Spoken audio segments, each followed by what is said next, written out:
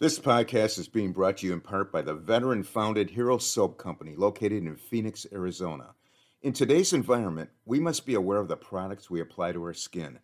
As a two-time cancer survivor, I cannot afford to take chances, and I use these products myself. The soaps will leave you feeling clean and refreshed. All the products made by the Hero Soap Company are made in the United States with the highest quality ingredients sourced from companies in the United States whenever possible. The products are made in small batches to ensure high quality and contain premium essential oils and fragrance. All Hero soaps are created without synthetic colorants, parabens, and sulfates that are irritating to the eyes, skin, mouth, and lungs, and are cruelty-free, meaning these products are not tested on animals. Each 5-ounce bar of soap is handmade in Phoenix, Arizona, and the body wash is available in 8 ounces with such refreshing scents as the woods, tea tree, lavender, the fields, bourbon, lime, the pines, and Arctic. You will absolutely love this soap. Please also check out their gear for sale. All the products are reasonably priced. Being veteran-founded, the company understands the dedication and sacrifice that each family makes to serve their country. A portion of sales is donated back to charities that are focused on helping veterans and our first responders. Over 1,200 bars have been sent to our deployed troops. Please check out their website, herosoapcompany.com, for pricing and a detailed description of all the products. When ordering, use the code RAP for a 10% discount. The company information will be listed in the podcast notes and featured on the podcast website, Facebook group, page, and the podcast Instagram.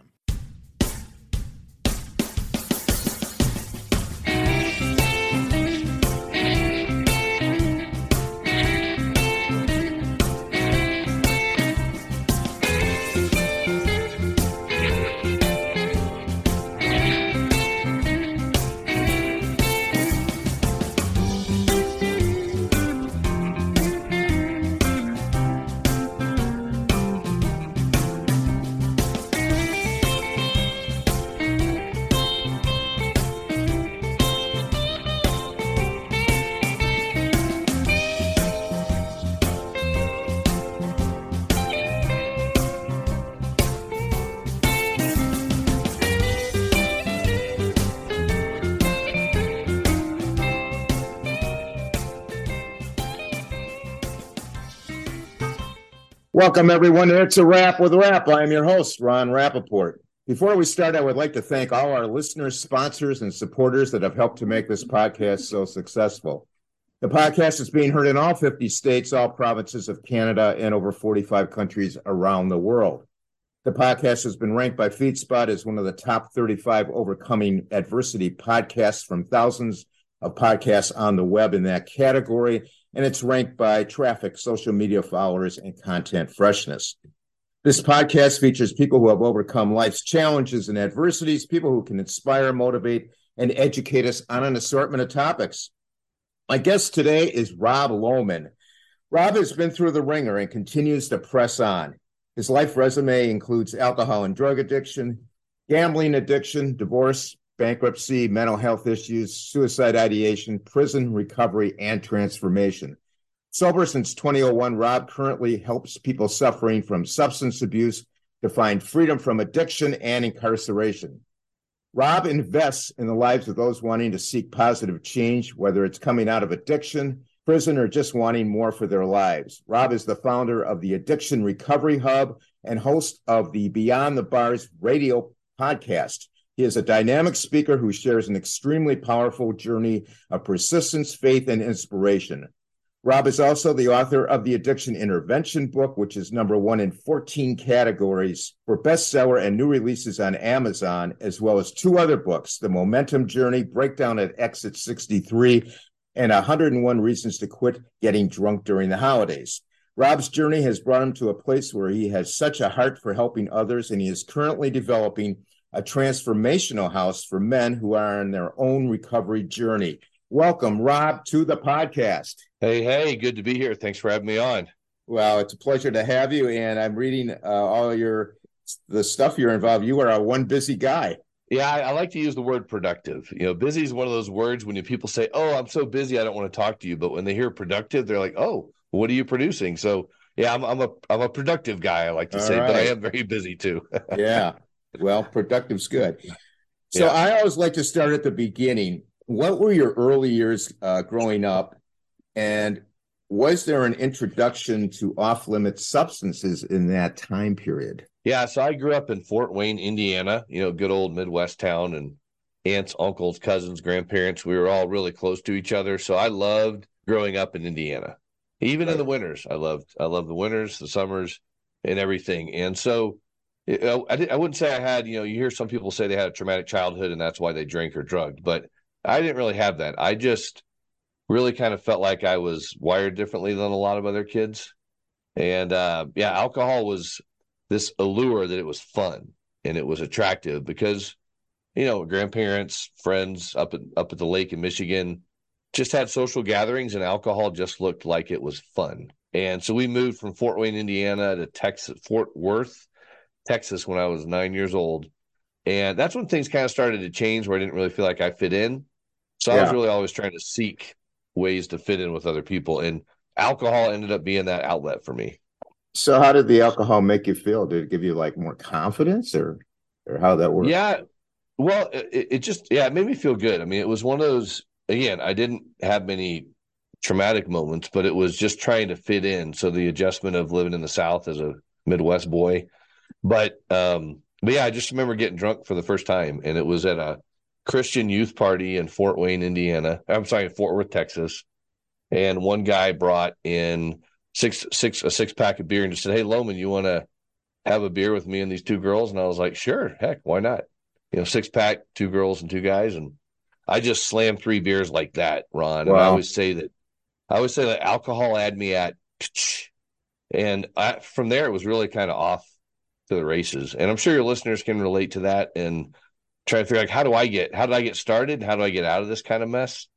And so, hey, one thing I wanted to throw out there real quick, Ron, to your people is a little free gift for them, and then we'll move on. Is if people go to freerecoverybook.com, they can get some good resources there. I forget that sometimes, and I just want people to know that's available. But yeah, I got drunk that night, and I'll tell you this, Ron, I started wearing contacts, and I don't know if you remember when contacts first came out. Yeah. But they were the hard ones, right? Little tiny round hard ones, and they Right. literally covered your pupil. And I had those in that night, and my mom looks back at me and she goes, "What's wrong with your eyes?" And I said, "Oh, Mom, my allergies are killing me." And that was it. So I just I found the excuse to be drunk right from the beginning. You know, I was going to kind of stop you at this stage of the conversation and just to throw this out for the moms and dads out there. I mean, is there any advice you can give them when their kid is that young and did your parents have any clue like you were drinking or Yeah, that's what can parents do, to maybe just put the brakes on it at an early age? yeah, that's an interesting question. And as an interventionist and coach, people ask me that a lot. They'll say, my son, I don't know if he's using drugs or whatever now. And I can be talking about a son that's 40, right? That's still an Right. immature 15-year-old kid at 40. But we're talking more about, around the 15, the early teen years. And some of the signs are they're losing interest in things they used to have excitement for. And that could just be growing out of a phase, but sometimes it's worth looking into. And I see that, I have a 15-year-old son now Right. and a 13-year-old daughter. And I'm watching, I'm always watching people. And they're good kids, right? But I'm always watching. And so when I hear maybe a friend of theirs that stopped doing something like a sport or something just because they don't know why and just dropped out, sometimes at the base of that's going to be some smoking pot. And that seems to be the socially acceptable thing now is like pot's medicinal. And my son needs it because he has ADHD and anxiety, and we're an overprescribed, I believe, ADHD and anxiety country. Yeah. But yeah, losing interest in things, sleeping in a lot more. Now, again, that could be teenager, right? Right. But also it could just paying attention to those and trying to have those authentic conversations with them, not in the moment of possible suspicion of use, but a later time and just say, hey, bud, let's go for a walk. Let's go grab coffee and hang out and just say, I've just been noticing some things. So you doing all right? You experience any challenges right now? And if you can have that kind of relationship with them, then they can really open up and hopefully let the cat out of the bag that they're drinking a little bit or vaping, and the stuff in the vape isn't what it should be. So, yeah, lack of motivation and just irritability is another one. Again, we chalk that up to being a teenager, Right. but irritability and just sharpness and lack of interest are things to be concerned about. Okay, that's good advice. Now, I might be getting ahead of myself, but when did you realize you had a problem like an addictive behavior? Was it at a young age, or did you realize that down the road? No, in the beginning. I mean, I started drinking at 14. I started gambling at 15. And I was just kind of this all or nothing kind of guy. And it was just adrenaline and just kind of, woo, yeah, I mean, yes, so I like the rush. And I can look back on that now. And you can look at dopamine depletion and dopamine issues, but the brain doesn't stop developing till we're 26.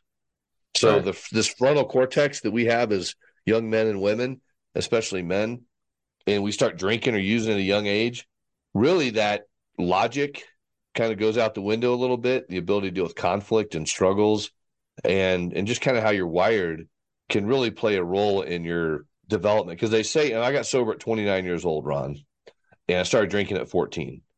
So what they say, those experts out there say, is that when you start abusing substances, you really kind of stop developing mentally in a sense. I mean, you don't become like dumb, but Yeah. it's like you just kind of stop that prefrontal cortex processing. And so when I got sober at 29, I could agree. I was like a 14, 15, 16-year-old boy. Wow. Yeah. Now, take us through your high school, college, and early adult years. What was life like? What did you want to be when you grew up? Oh man, I want to be like my doctor. I mean, like my doctor. My grandfather, Papa, he was a doctor in Fort Wayne, Indiana. Great man. He delivered like half the babies in Fort Wayne, and just a real respectful guy. And he had a great demeanor about him. He loved his grandkids, and I'm like, I want to be just like Papa. And that was my goal from a kid till through college. It was I'm going to go to medical school and be like Papa. The problem was, Ron, there was this shadow of alcoholism and addiction and adrenaline that followed me along. So whenever I put potential and alcohol in the same room together, alcohol won pretty much every single time. Hands down. Oh yeah, I mean it was I remember so high school was really easy for me. I mean I had straight A's and you know senior class president and just joined all these things. Was a good swimmer. And senior year I quit swimming because swimming was getting in the way of my alcohol. Yeah. And I feel like I could have gone far, but who knows? I feel like then I'm playing God, saying, "Oh, I could have gone really far if I would." Well, I don't know, but so I quit swimming senior year of high school, and then went to college, and it was like game on. I mean, I was free. My parents weren't there. They were paying for college, Yeah. but they weren't there with me. And for a guy that was dealing with insecurity, but yet you couldn't tell that on the outside. I can look back and see I probably suffered from some depression, but you couldn't tell it on the outside. Right. And college was just it was just wild. I mean, I couldn't remember sometimes if something happened freshman year or junior year. And I just was a wild party guy, but I held it together, somehow graduated in 4 years, you know. And I remember on graduation day, Ron, I was sitting there and when you go to college, you have your GPA and your major, and then the rest of your GPA. And if you don't hit the GPA in your major, you can't graduate with that degree. Right. And I'm sitting there, and I've got both sets of grandparents. This was back in Indiana, so aunts, uncles, cousins, they all came down, and nobody except for me had a clue that I may not graduate. Wow. And Talk I about am just pressure. oh man, I'm freaking out that morning. I was so I totaled my car before my senior year in a drunk driving accident, and just put on a lot of weight my senior year. And the first thing my mom said to me, or maybe the second thing, was, "Wow, you've gotten big." And I was just a big, heavy guy, and just beer and food. And I'm sitting there on that graduation morning of graduation. I still don't know if I'm going to graduate. And my professor calls me in and says, "Lohman, get your butt in my office." I'm like, all right. So my heart's pounding. I'm going to his office, and he sits me down. He's like, "What have you been doing all year?" I said, what do you mean? And he pulls out this it was a 5-page final. and each page had a grade on it. And he goes 99, 100, 97. Like, he goes, I've never seen a grade this high in all my tenure here at DePaul University. What the hell have you been doing? Wow. And I just looked at him, I said, and I go, did I graduate? He goes, yep. And I just ran out of the office and went to graduation. Never told my parents that story until years and years later.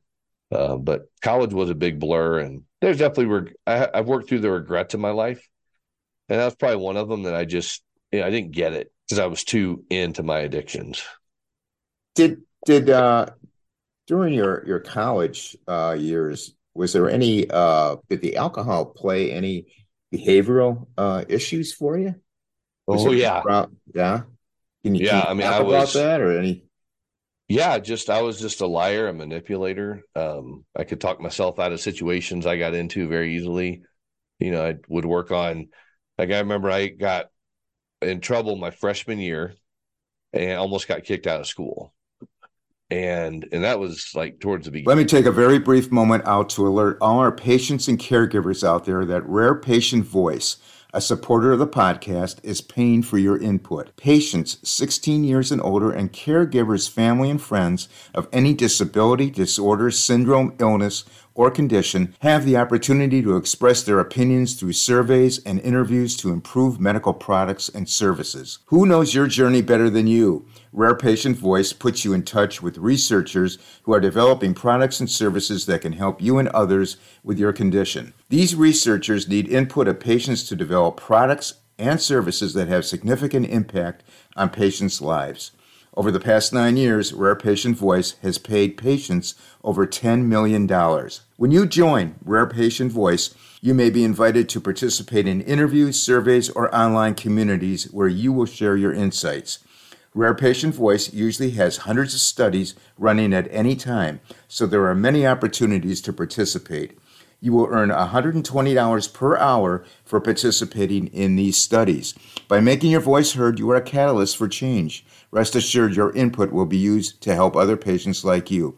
There is no cost at all to you, the participant. You can get more information and sign up by clicking the link in the sponsor's notes. Beginning of school. Yeah. And I just remember I didn't know how to tell my parents. And I sent my mom a cassette tape. Back then, those cassette tape things they had. Sure. Sent her a cassette tape and just was, oh, school's going great and all this stuff. I said, oh, by the way, and I just kind of confessed at the end of the tape. What a horrible way to tell your parents you got in trouble. But yeah, for me, it was just, what I needed to do to just skate by. What was the quick fix? Because again, I was a gambler too, and what could I do to just kind of manipulate situations? And I wasn't like a total jerk by any means, but you just couldn't tell the stuff was going on behind the scenes. Externally, yeah, you had other fraternity brothers and people that were a lot worse than you that drew the attention away from you. But yeah, my behavior was just erratic, drunk driving all the time, a couple overnights in jail in college. And I mean, inside I felt it was almost like I had convinced myself that God was keeping me alive for a bigger purpose. Yeah. And I was kind of sort of indestructible in a way. And there was one night, a friend of mine and I we borrowed some bicycles without permission from a fraternity house. Yeah. Which is called theft. I understand now. I was going to say that, but yeah. And a couple cars as well. But you just live for the moment. And I remember one night we rode our bikes out to the rock quarry in Greencastle, Indiana. And it was like a 200-foot drop if you went off the edge, right? Wow. And I'm riding my bike and tripping on acid and drunk. And my buddy Vince at the last second tackles me off of my bike. The bike goes off the edge. Wow. And just went down. And it was one of those moments like, holy cow. And we just went back to the party and just kept going. Like, it didn't even faze me. Wow. And what an awful way to live, and that didn't stop after college either. I mean, that mentality continued for a long time until I got sober, and still even had to try to break that mentality in recovery, because it's not like you get sober and, hey, you're 100% solid, just like God created you. It's not like turning on a light switch. I don't know. No. I mean, it'd be nice if it were, but yeah, the part of the journey's in the struggle. What's going on after college? Well, take us through that. And I think you went to Vail, didn't you? Yeah, yeah, I sure did. Yeah. So after college, I always had this dream of living in Colorado. Again, the allure of Colorado. You see the movie, Dumb and Dumber, and all those cool ski Yeah. movies and stuff, and you're like, oh, that looks like a great place. So we bought a week-long trip to Vail in our senior year fraternity auction, and came out to Vail, and I'm just thinking, man, this is where I'm going to go. My parents are thinking, we just spent like 125 grand on college, and you're going to go to Vail to figure out what you want to do. Yeah. So they gave me permission to go as long as I had a time limit, like 18 months, and I was out. Okay. Right, I had to go back and get a big boy job, and I just went to Vail, and I was 215 pounds. What became a bouncer at a bar, and it's the same story, Ron. I mean, it just went on. The party continued, and Vail was just one of those things of multiple jobs. Quitting, just drunkenness and having fun, quote Now, unquote, with air quotes here, fun if you're not watching the video. wasn't there something with a car? There were a couple things with cars.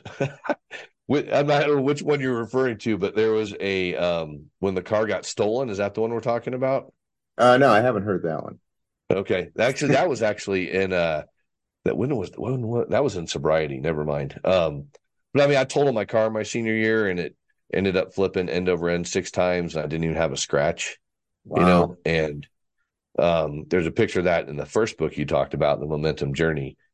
But those were the moments, right? I mean, I should have died multiple times, but Vail was just one of those things. And I got the call from my parents and was like, "Hey, it's been 18 months, time to come home." And I was like, "Yep, time to come home." So I met the girl of my dreams out there, but I was very shallow in my relationships because as an alcoholic or an addict and people that live for the moment, the ability to go deep in intimacy almost vanishes.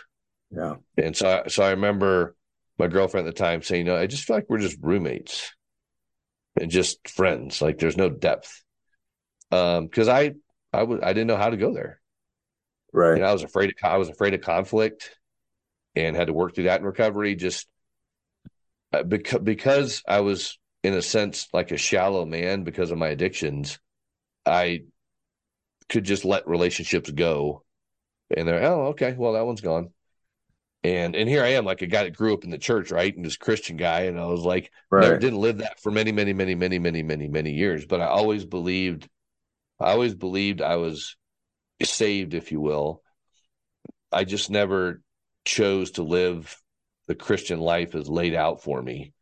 But I always knew it was there and available. I just didn't want to go that route. And so I moved from Vail to Texas. Again, my parents still living in Fort Worth, Texas. I moved to Dallas, became what was I doing? I was working for a bank at the time, like a personal banker, and started this journey in commercial real estate, went back to get my MBA.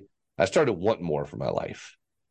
The girl I was talking about decided that she wanted to go a different direction.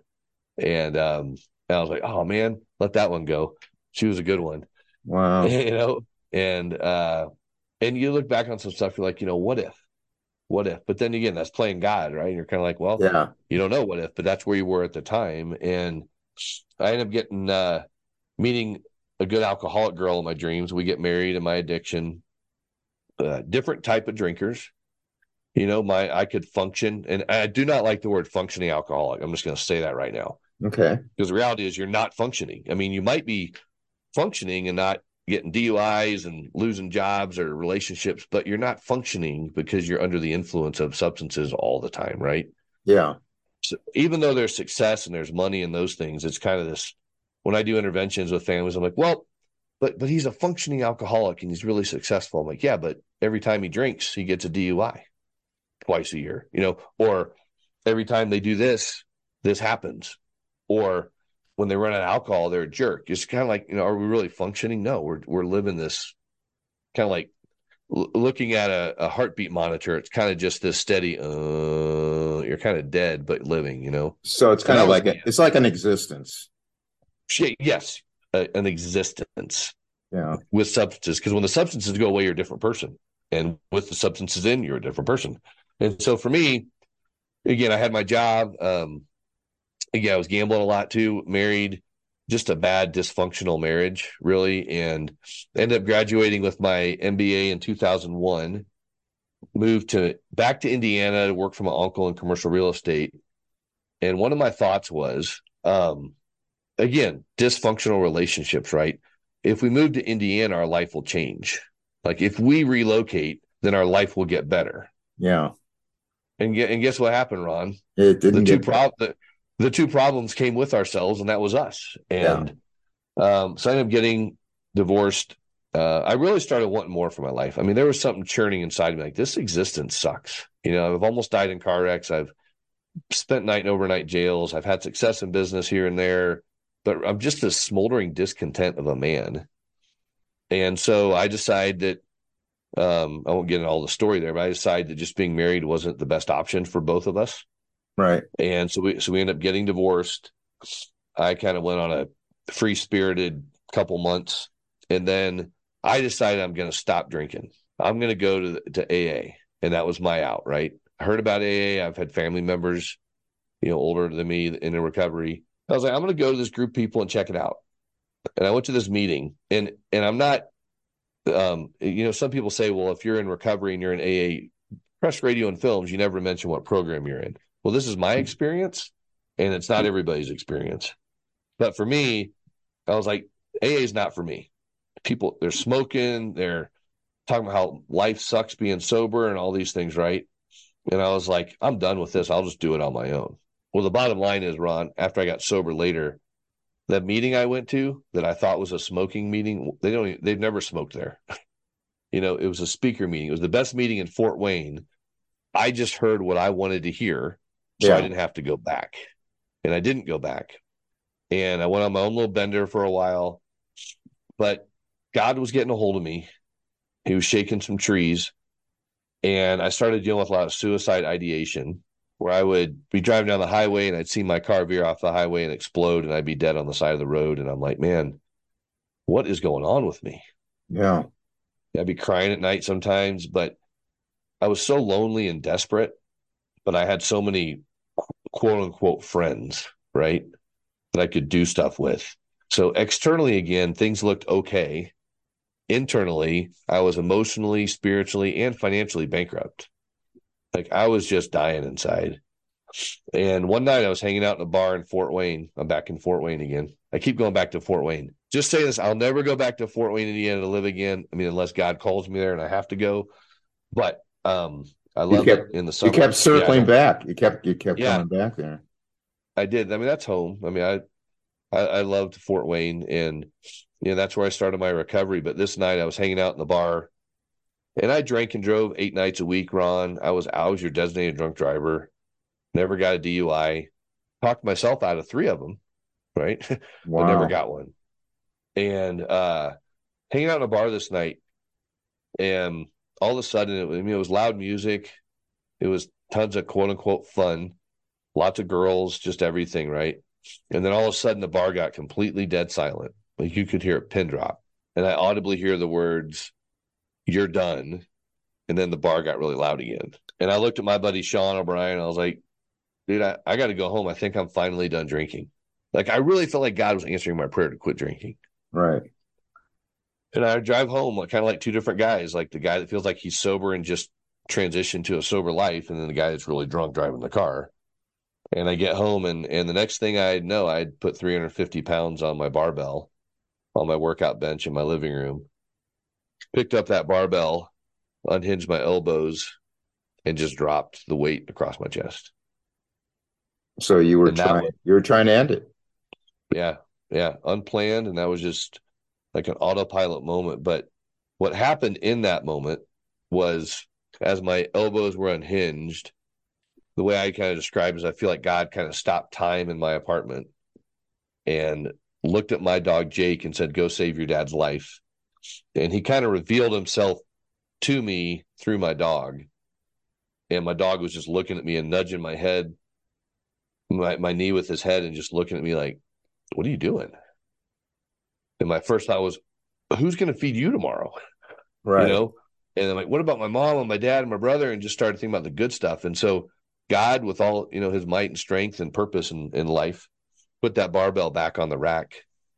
And my God, really carries the weight of the world. And he did that night and put that weight back on the barbell. Let's take a moment to talk about those people ready to lose all the weight you want. Did you know that less than 2% of dieters manage to keep off the weight? When you are told to skip entire food groups, forced to limit the amount of calories you eat, your only option is to use discipline to stick to the plan. Behavioral science has proven that we only have a small supply of discipline, and the reason you need discipline to follow a diet is because diets are not natural. Your ancestors survived by eating their fill when food was plenty so they could cruise through times when it was harder to get. Your genetic code is hardwired to go without food for short periods between times of plenty, and that is what is missing in the modern diet. These days, it's like you eat one long meal per day, starting at breakfast and ending at bedtime. That is why many are sick, fat, and losing weight seems so complicated that they end up gaining it all back. You need a shift from food obsession to food freedom and give your body the break it deserves. Eat, Stop, Eat is an intermittent fasting method developed by Brad Pilon, which is a unique approach to intermittent fasting that's characterized by the inclusion of up to 2 non-consecutive spaced apart fasting days per week. By the time you finish your first Eat, Stop, Eat protocol, you are going to feel a difference in the way your clothes fit. You will see that your face looks leaner and even notice that you feel lighter and more energetic. During the protocol, your insulin levels will drop to 1/3 of regular levels, allowing you to burn fat at an extreme pace. Practicing 1 to 2 protocols per week will increase insulin sensitivity, allowing you to store more calories in lean tissue and less in fat, even when your insulin levels are higher. If you think you look older than you should, then you probably suffer from chronic inflammation, and we know it is triggered from being overweight and overeating. Chronic inflammation is also linked to most of the diseases associated with aging, including arthritis, hypertension, atherosclerosis, fatty liver, asthma, heart disease, diabetes, and many more. Here is the good news. The Eat, Stop, Eat protocol has been shown to cut markers of chronic inflammation in half. The Eat, Stop, Eat protocol works for anyone, man or woman, no matter how young or old you are. Because you need time to experiment with Eat, Stop, Eat yourself, Brad has agreed to give you a guarantee. You can try it and continue using it for the next 60 days before you even decide if it is for you. Brad expects that before the end of those 60 days, you must agree that Eat, Stop, Eat is a sustainable lifestyle and that it will give you a lifetime of peace and freedom from your struggles with weight and diets. If not, Brad expects you to ask for a refund of your purchase. Brad's passion is to make health and weight control simple again. He wants you to enjoy your life, your food, your family, and your friends to the fullest. The last thing he wants is to bring more stress into your life. So if you decide that Eat, Stop, Eat is not for you, Brad will happily issue a no hassles, no questions asked 100% refund. The Eat, Stop, Eat program is affordably priced at $10 for the digital version and $19 for the physical copy, including shipping. And for a limited time, you will get a quick start guide and 15 days free VIP email coaching. Please click the link in the podcast notes under sponsors links for detailed information and to order. I slept in peace that night. And I'm a guy that could drink up to 2 bottles of scotch in a day, just all day throughout the day in sales and marketing, right? And he took that guy to that next morning, woke up. My aunt took me to an AA meeting, and God just removed the obsession and compulsion. Like I've never had a craving since June 8th, 2001. Through all of the chaos in recovery, I've never had one craving. And that is all 100% God. From the substance abuse addiction, he took that away from me on that day. So let me ask you a question. When you stopped the drinking, did you have like the normal side effects? Did you need detoxification or anything? Or? No, it was literally gone. Like I'd never, and again, with interventions and the stuff I do now and seeing people go in and out of detox and all that, like I never went through detox or anything. It was like I had never, ever touched a drop of alcohol my entire life. And I haven't cared to even touch it since then.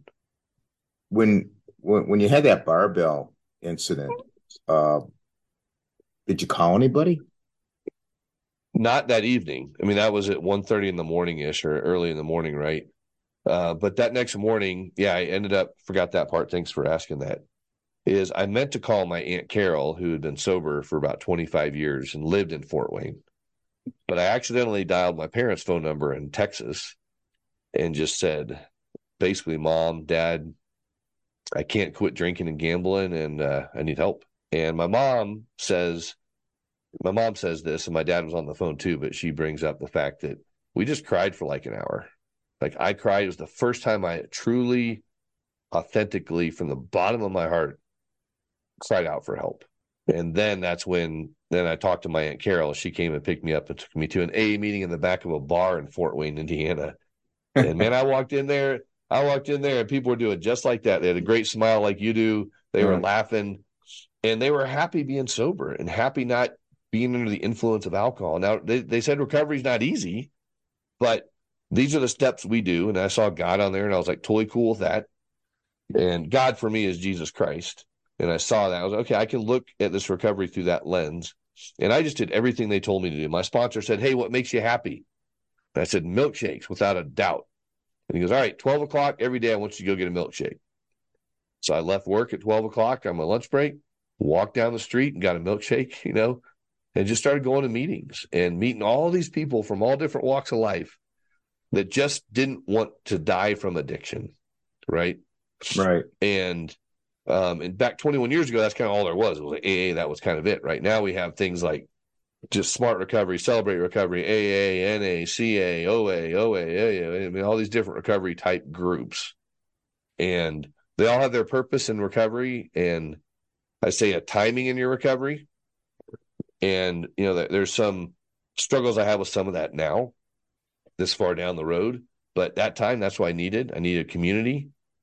I needed people to tell me what to do. I didn't need to give me suggestions. It was like, do this. I was like, okay, I'll go do that. And, then I had to start working myself out of my hole. I ended up filing bankruptcy because I just couldn't. I had like $67,000 in credit card debt, and recently was divorced and all those things. But I was like, for me, it was either, I remember sitting with my sponsor and I struggle with, I was like, I just want to pay this off. He's like, okay, do you want to die or do you want to live? It's like, it's okay to file bankruptcy, man. It's not, you don't want that easy out, but if this is threatening your sobriety and you're going to gamble a lot or drink over this. So I just kind of sought some wise counsel, and I didn't make a lot of major moves until I talked to people that cared about me enough to say, why are you moving? Like relocating cities, and just realized I needed mentors in my life, and I needed a coach, and I needed a sponsor is what they called it then. But sure. That's why now in my life today, I have business coaches that coach me on business, and, people that support me and stuff like that are helping me be accountable to what I say I'm going to do. And I don't do the best job of that these days, even still, right? 21 years later, but I'm a work in progress. So take us through, okay, so June 8th, 2001, that's when you stopped drinking. Take us through the years 2001 to 2012. What's going on after that? Yeah, 2001 to 2012, 11 years. Well, I did the things that were healthy in the beginning they told me to do, and it was being community. So I was doing softball. I was doing, camping trips with people. I was living in Fort Wayne, Indiana, right? And I wanted to live somewhere else, because in recovery, they tell you can do anything you want to do as long as your spiritual conditioning is solid. So there's this website. It doesn't exist anymore, Ron, but it was called findyourspot.com. Okay. I don't think it does. I'll have to go back and look, but findyourspot.com. So you go in, you put all these parameters in, like, what do you like? I'm like, smaller towns. I like the mountains, pet-friendly cities, whatever. Put all these parameters in, it starts throwing things up like Tennessee, North Carolina, Kentucky. And I'm thinking, I've never been to any of those states before. It's like, okay. So I fly out to Charlotte, North Carolina. I was in commercial real estate when I got sober. I lost my job just because of collateral damage from, just manipulating still in early, in my addiction and early recovery. Yeah. And I fly out to Charlotte, North Carolina to go interview with CB Richard Ellis out there to this job. I'm like, this would be great. And I was like, the job didn't work. The interview didn't work out very well. But anywhere I went to an AA meeting somewhere. Just the AA is one of those communities that's around the entire world. Like here in Denver, we have something before the pandemic, we had like 1,600 face-to-face AA recovery meetings a week. And Wow. that didn't include all the other type of recoveries. Like you talk about recovery inclusive and stuff, but that was it. So I go to Charlotte and I'm like, I just want to go to a meeting. So I go to this big speaker meeting out in Charlotte, North Carolina. It was actually in Matthews, North Carolina. And it was at a church. There were like 300 people there or something, it was crazy how big it was. And they say, hey, is anybody visiting? And my sponsor said, hey, if you go anywhere, just say you're visiting, right? Right. I stood up and I was like, hey, my name's Rob, and visiting, thinking about moving out here. And I literally left that meeting with a stack of business cards. Said, hey, dude, if you want to live here, we got you. So a few weeks later, moved to Charlotte, North Carolina. Wow. you know, Instant and just did. networking. Oh Instant yeah, network. Oh, it was did recovery. Got a job just helping a guy lay carpet and somebody in recovery, and then got out of commercial real estate. Became an 8th grade algebra teacher. That led to me getting a job as a college career counselor in Indiana University in Greencastle, Indiana. That led to, and there's recovery everywhere. That led to me buying a mobile RV, Class A RV, and started the Momentum Journey, which was a documentary and book about why people love what they do. So I started interviewing people around the country, right, about their stories and why they love. I've always been fascinated with people's stories. Right. As a podcaster, you are too, as I Oh, am as a absolutely. podcaster. Absolutely. And as the addiction intervention book I wrote, it's my story and 10 other people's stories in there. And I just love stories. And so I said, hey, I'm going to travel the country in this RV and go interview all these people. Okay. And Is that where you came up with the title, The Momentum Journey, right down yes. at exit 63? Yeah. Yeah. So if you go on YouTube and you type in the Momentum Journey, you'll find a 19-minute documentary I did about these people I interviewed. And I love the word mojo. That's how Momentum Journey started, was the word mojo. Oh, okay. And so I left my secured job because I always call myself a passionate broke entrepreneur. I always have ideas and most of them didn't work out. Yeah. Well, this one, I had this RV and had 2 recent college grads that came with me. And, on day one, the RV died 7 times. It's in the Wow. documentary. It's in the book. The book is only available from my closet. It's not available on Amazon really anymore or anything like that. It's a really cool book and a cool story. And see, everything leads into something else, right? Yeah. I just believe that. I mean, college career counselor, got fascinated with people's careers, left to do that. The night the RV broke down, there, if you've ever traveled on I-70 before near Effingham, Illinois, there's a huge cross on the side of the road. It's like a 250-foot tall cross. Like you can't miss it. Billions of people see it every year. And the night the RV broke down, I saw that cross and it was like slow motion. And we're going 60, 70 miles an hour, but it was like slow motion to me. I'm like, man, that meant something, but I don't know what it meant. It was Right. a And sign. then It was a it sign. was Yeah. totally. And the RV breaks down that night. A cool story about that. I won't get into it, but that led me to come to Colorado because I incorporated my business in Colorado when I lived in Indiana because I always wanted to live out in Colorado. Okay. So I move out here, move into my brother's basement. Again, there's recovery everywhere. So I tap into AA there, move into my brother's basement, keep working on the documentary and the book. And then in 2004, I published my first book. And then that led to me doing this huge 3-day Christian music festival in Colorado, right? Which led me to meet my wife in 2006, who lived in Denver. We get married in 2006. I moved to Denver. Again, still sober, still gambling, though. That's important based on your 2012 mark. Okay. Still gambling here and What are you there. gambling? What kind of gambling are you doing? At this point, it was literally like scratch tickets and stuff. So it's nothing like crazy, but still this mentality of trying to get a buck, right? Yeah. And so that's still going on behind the scenes. And then my son's born in 2007. Beautiful blessing. Zeke is awesome. He's 15 now and loved being a dad. And then 2008, I end up, so 2007, 6, I'm still doing this 3-day Christian music festival in the mountains of Colorado, right? Right. So I live in Denver. In 2008, the event happens, and it was 15,000 people came over 3 days. It was free event, huge blessing, cool story in that too. But that was really hard on our marriage. See, because there wasn't a whole lot of income doing a free 3-day Christian music festival, Right. right? But I had this passion for Jesus, and but lack of focus as a man and a husband and a provider, right? But I did end up getting a great job as a software sales guy. They closed that division down, and a friend of mine approached me and said, "Hey, you should think about becoming an insurance agent." And all I saw was dollar signs. I'm like, man, I could be that $500,000 a year producer. So I got caught up in that. Did really well in the beginning. But that was 2008 and 9. So 2009. My daughter was born in 2010. And I stopped going to meetings, Ron. I stopped going to Bible studies. I stopped doing the stuff that was good for me. And I was kind of right back where I was back in 2001 without the drinking. So you're But concentrating on making money, yeah, and everything else went to the side. Yeah, and cutting corners and just kind of, manipulative behaviors came back because I wasn't around good stuff. I wasn't opening up to other men about what was going on in my life. Yeah, it just wasn't, and that was the struggle. I was kind of like on my own little island internally, but externally you couldn't really tell. But this point in my life, I started pulling away from people. My wife and I weren't doing so hot. And so whenever we would argue and stuff, I'd just say, screw it, I'm going to the casinos. So then I'm at casinos, right? Now I would go to, in my early addiction, I would go to Vegas every now and then. And I love the excitement of the casino. I didn't know why until I got, freed from that, right? But I love the excitement of it. And that was just a tough place to be because I was losing my agency because of just sales and production numbers. My wife and I were both our adrenals were shot.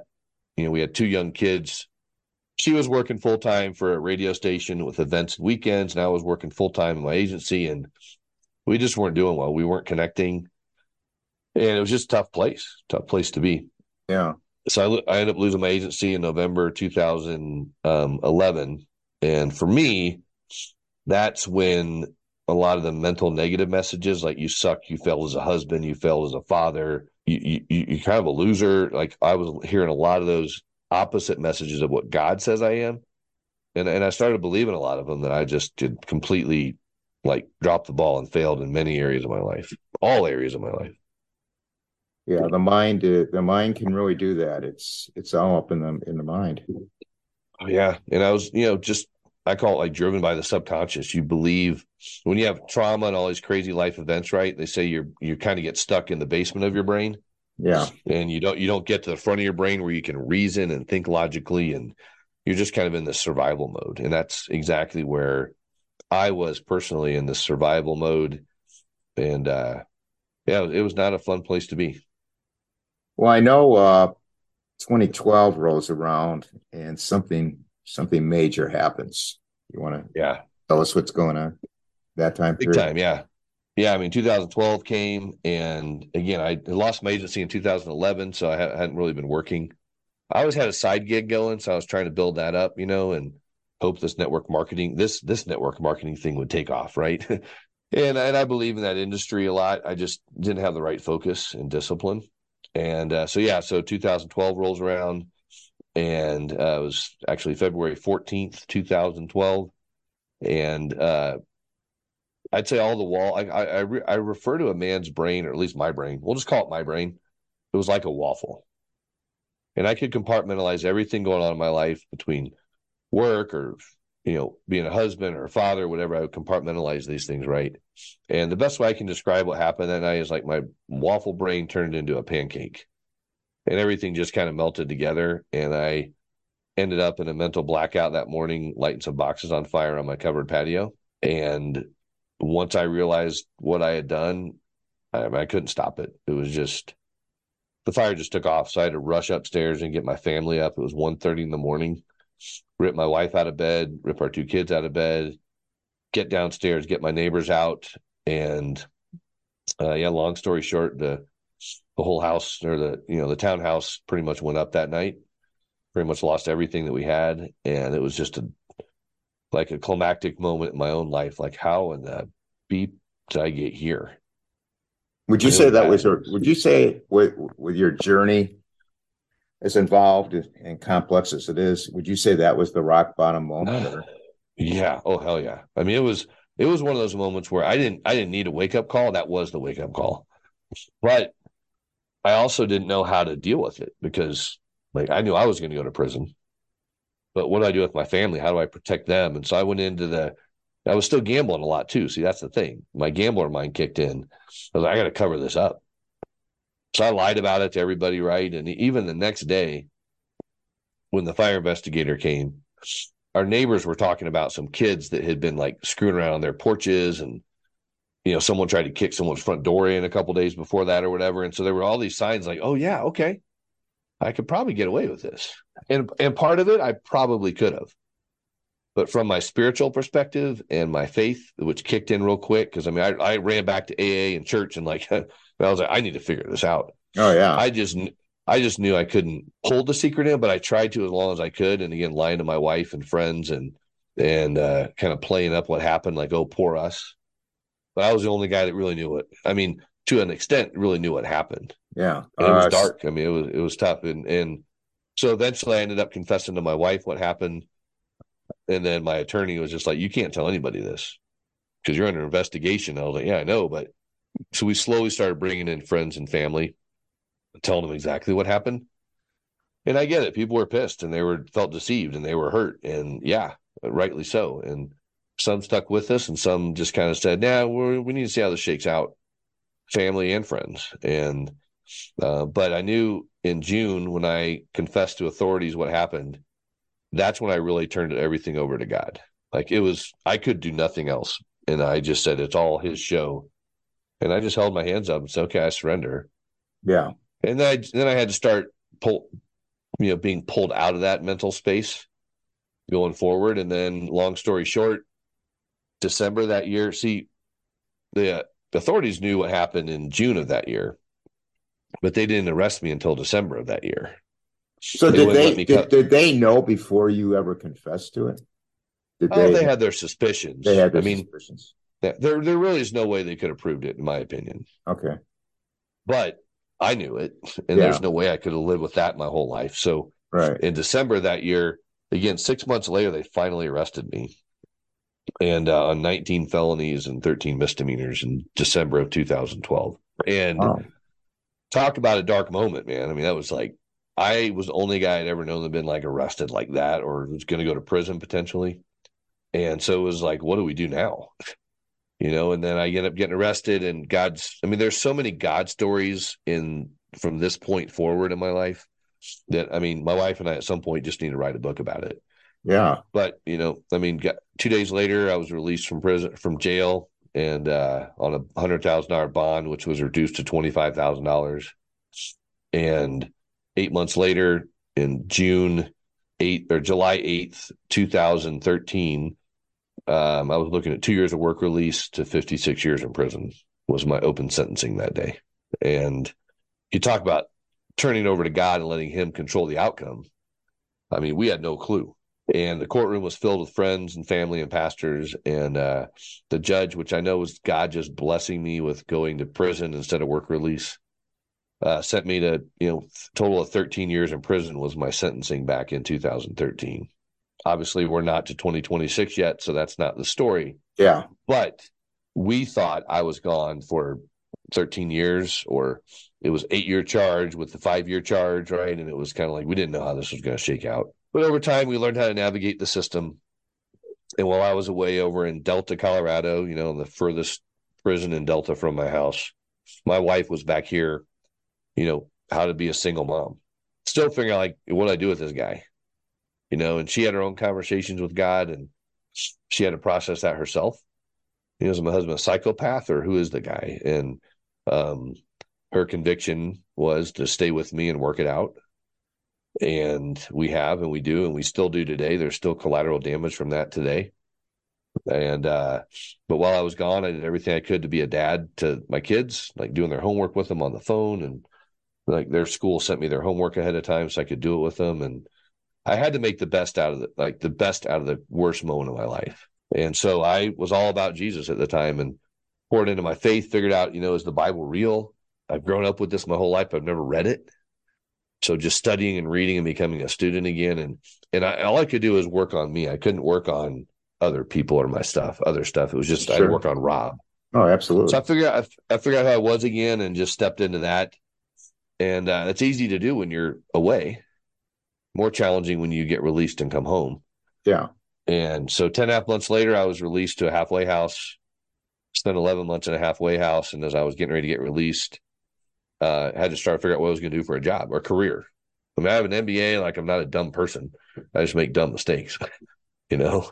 Oh, yeah. And so I get released and then spend 11 months on probation and then, get paroled home. And so 22 months later, I ended up moving back in with my family and just been rebuilding ever since 2000. It was really April 14th or April 15th, 2015. It's like tax day means a lot more to me now than just tax day. It's the day I got to move home in 2015. So when you were going through all of this, did you ever go back to drinking? No, I've never thought about it ever. Again, I still gambled, Yeah. right? That's like, there's these different things. There's process addiction, which is like gambling, food, porn, sex, shopping, gaming. Those are process addictions. Then there's substance abuse. Substance addictions like, drugs, alcohol, things we have to put into our body to actually get high, right? I can't get drunk if I don't drink, right? But I can sure Right. get a dopamine hit, just by anything, looking at a girl, placing a bet, spending more money than I should, buying the big TV, whatever. So that was something I had to learn how to process, but I didn't know what that was until I got trained to be an interventionist and a coach in 2015, launched my business in 2016, and then got into the mental health addiction world. And I've learned a lot since then for sure. Yeah, I learned a lot. Sorry, I was coughing there. So I muted it real Okay. quick. But it was, I've learned a lot and I've grown a lot and I've fallen short and I've risen up and sometimes trying to figure out what God's doing in my life still today. Right. And then stepping into what I feel like he's called me to do, which is helping families. Like I love Yeah. helping families break the cycle of addiction. That's why I've written 2 books on that and just do podcasting and really try to do You that. found your But I purpose. mean, You found your yeah, purpose. yeah. I mean, recovery hasn't been easy. And a lot of times purpose, passion, and pocketbook don't always add up, right, for people. And it's this journey of, is this what I'm supposed to be doing? I've gone through that the last, 7 years of, these seasons of dryness and then seasons of success. And it's just kind of, Yeah. not everybody can afford intervention, but everyone needs help, right? So I just committed to help anyone that calls or reaches out, whether they can afford it or not, to an extent. But mostly I wrote the book on the addiction intervention book. So I love the intervention process and helping families understand that. And how can the family find freedom, even if their loved one doesn't choose freedom from the addictions? How do they find freedom with healthy boundaries and live their life and don't just drop everything the minute Billy gets drunk and calls for help? It's like, well, Billy, we've given you the resources, we've given you the tools, man. Now it's time for you to use them because we're not running to your rescue again. And that is hard for people, right? Because if I don't do this, then he'll do that. I'm like, you don't have as much control as you really think you do. But we think we have control that if I do this, they won't do that. It's like, well, control is an illusion. Trust me, I know that. So what besides raising awareness to drug, alcohol, gambling abuse can we do to fix these problems? The United States is 5% of the world's population, but we consume 70% of the world's prescription meds. We represent 90% of advertising on television in the world for prescription drugs. We lose 800 per day from suicide, alcohol, and drugs. Overdoses have skyrocketed to above 100,000 a year. How do we fix the problem? Let's talk about your program, your book, your website, your coaching techniques. Wow. I mean, you look at our culture, we have the easiest access to mental health counselors around the world. We got telehealth everywhere, right? We have the easiest access, the most counselors, the most therapists, the most recovery programs, the most treatment centers, all this stuff, right? But yet we still have this horrible epidemic everywhere that we go. Right. So what is the answer, right? And I feel like a lot of times we're looking at these things in the wrong places. And I want to go back to what I said earlier in the show about kind of like AA. Like I love AA and NA, like those programs work. The problem with a lot of it is there's in our treatment centers and other stuff, there's a lot of shaming that goes on in fear-based recovery in the sense that if you don't do this, you will do that. If you don't go to a meeting, you will drink. You hear people say all the time, if I don't go to a meeting, I'm going to drink. Or if I don't go see my therapist, I'm going to do this to myself, whatever. Instead of, when I do these things, I will have a good recovery. When I do these things, I'll live a transformed life. When I do these things, I will change and be a transformed person. That's what I do in my coaching and interventions. Is I'm looking at, when we do the right things, our life will change. Right? So think about it this way. If you have credit card debt and all you focus on is getting out of credit card debt, what's your focus? Debt. If you focus on building wealth, what's naturally going to happen to the debt? It's going to go away. So if we focus on recovery and living a transformed life and figuring out who we are, we don't have to worry about addiction. I'd never refer to myself as an addict anymore. It's my choice. I don't, because I'm a transformed man. Right? So I feel like what's missing in people's lives is figuring out what grounds you and what identifies you. Because if we don't figure out what identifies us, something else will identify us. And you look around the world today, I mean, holy cow. I don't want the world defining who I am. I don't want the public school system defining who my kid is, right? I don't want, a treatment program defining who I am. I want to go back to the source and the truth. And so for me, in a lot of what I do with my coaching, and it's funny when I say it sometimes, because people either tune out or they tune in, right? The coaching I do with people is really focused on who we are in Christ. For me personally, and when I work with people, when they can ground themselves in something that is truth. Now, it takes a while to get there if you don't believe that stuff, right? Right. But if that door is opened and people want to explore that, there is truth there, because, see, God says that I'm his workmanship. God says I'm his child. God says I'm a saint. I'm an heir to the throne. God says all these great things about who I am. I haven't had to do one thing to earn that. It just is truth. And that's for me. And that's in my faith in what I do. And about probably 55% of people that I work with could care less about that. They just want my help, right? Even with interventions, like, hey, we know you're a Christian, but we don't care about that. I was like, cool, don't worry about it. We're just going to get done what needs to get done. But I let people know that's from where I come now, because that is what has given me the stability in my life. And again, I fall short every day with the way I want to behave and want to act and things I want to do, right? It's just because I'm human. But I feel like we're just looking for stuff in the wrong places. And obviously that conversation can go a lot of different directions. But from a simplistic purpose, we're looking at things that are a moving target. Like if I want to find my identity and value in what my wife thinks about me, then I'm going to be up and down every other day. Hey, my wife thinks I'm doing great today. Hey, my wife got mad at me today. Hey, or my boss thinks I'm doing great today. He gave me kudos. Or why isn't my boss congratulating me today? Well, I must not be doing a good job. Or hey, you scored 3 goals in the game. You're doing great, son. Or why didn't you score a goal yesterday? I mean, talk about a yo-yo of identity. Yeah. Right. But if all of us can figure out the core thing of what defines who we are, then anything that comes against that is false. Right? If someone says, hey, Ron, you're an idiot. And if you believe you're an idiot, guess what? You're an idiot. Right. But you're not. Right. And people say, Rob, you're acting like an idiot. Okay, I can identify with that. Yeah. Because that's my behavior. But I am not an idiot if someone calls me one, unless I believe it. Right. So that's the thing, like, to really truly figure out who you are. And again, anything else that comes against that is completely false. And why even entertain the thought? There's a lot of power in that.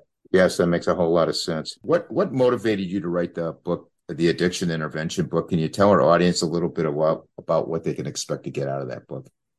Yeah, sure. So it's a tool. I mean, it says on the front, 11 breakthrough strategies, right, for professionals and families to help people find just, loved one, find freedom from addiction. And that's why.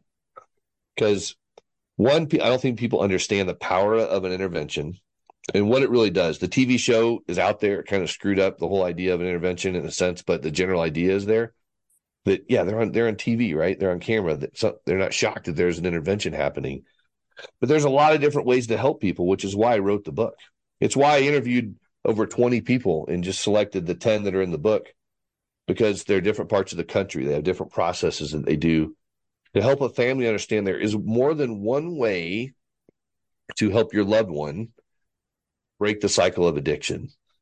But again, if they don't choose to get healthy, you can still get healthy as the family member. And loved one, if you decide to get healthy and your family doesn't, then you can learn how to live life with an unhealthy family that doesn't have to mess with your recovery.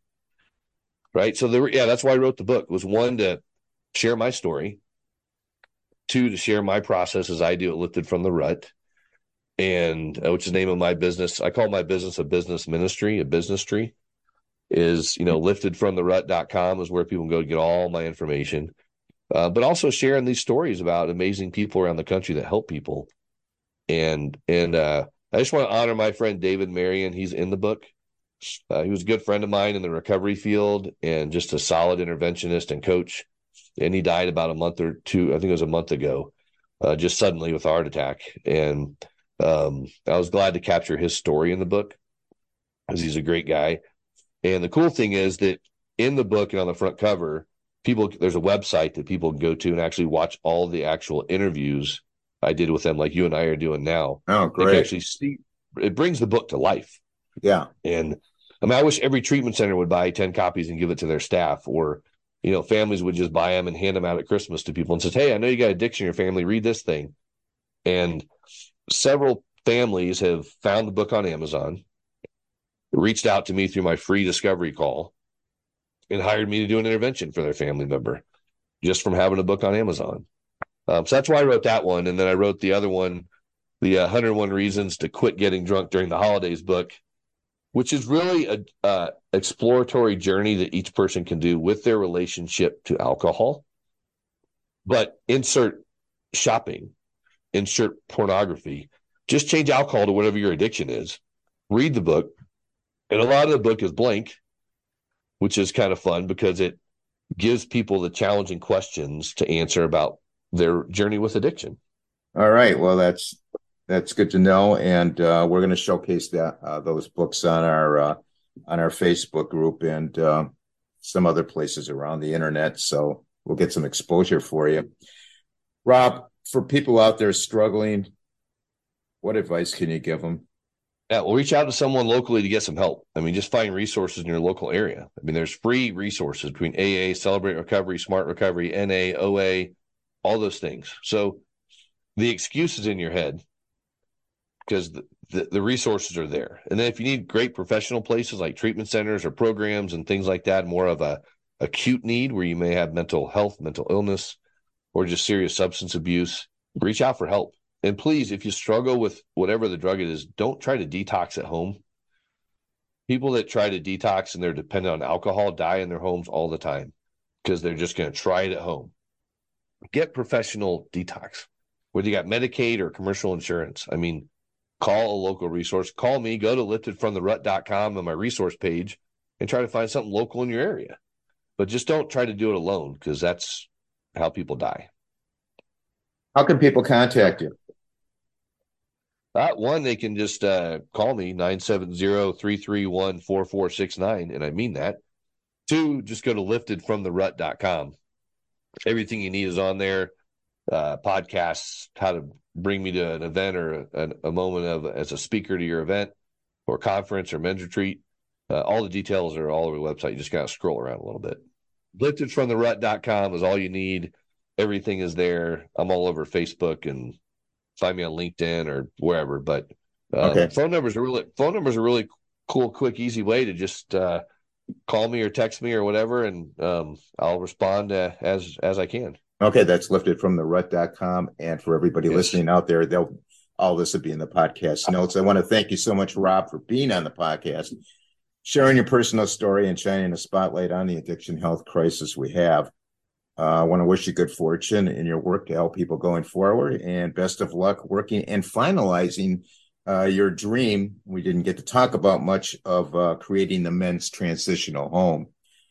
Comments and suggestions for the podcast, you can email me at itsawrapwithrap@gmail.com. Our Facebook group and page, It's a Rap with Rap. We're on Instagram. It's a Rap with Rap podcast. We have a website. It's a rapwithrap.com. And everything's on YouTube. All the episodes are on YouTube. It's a Rap with Rap, the podcast uncut. I want to thank everyone for listening. Please stay safe. And for now, it's a wrap.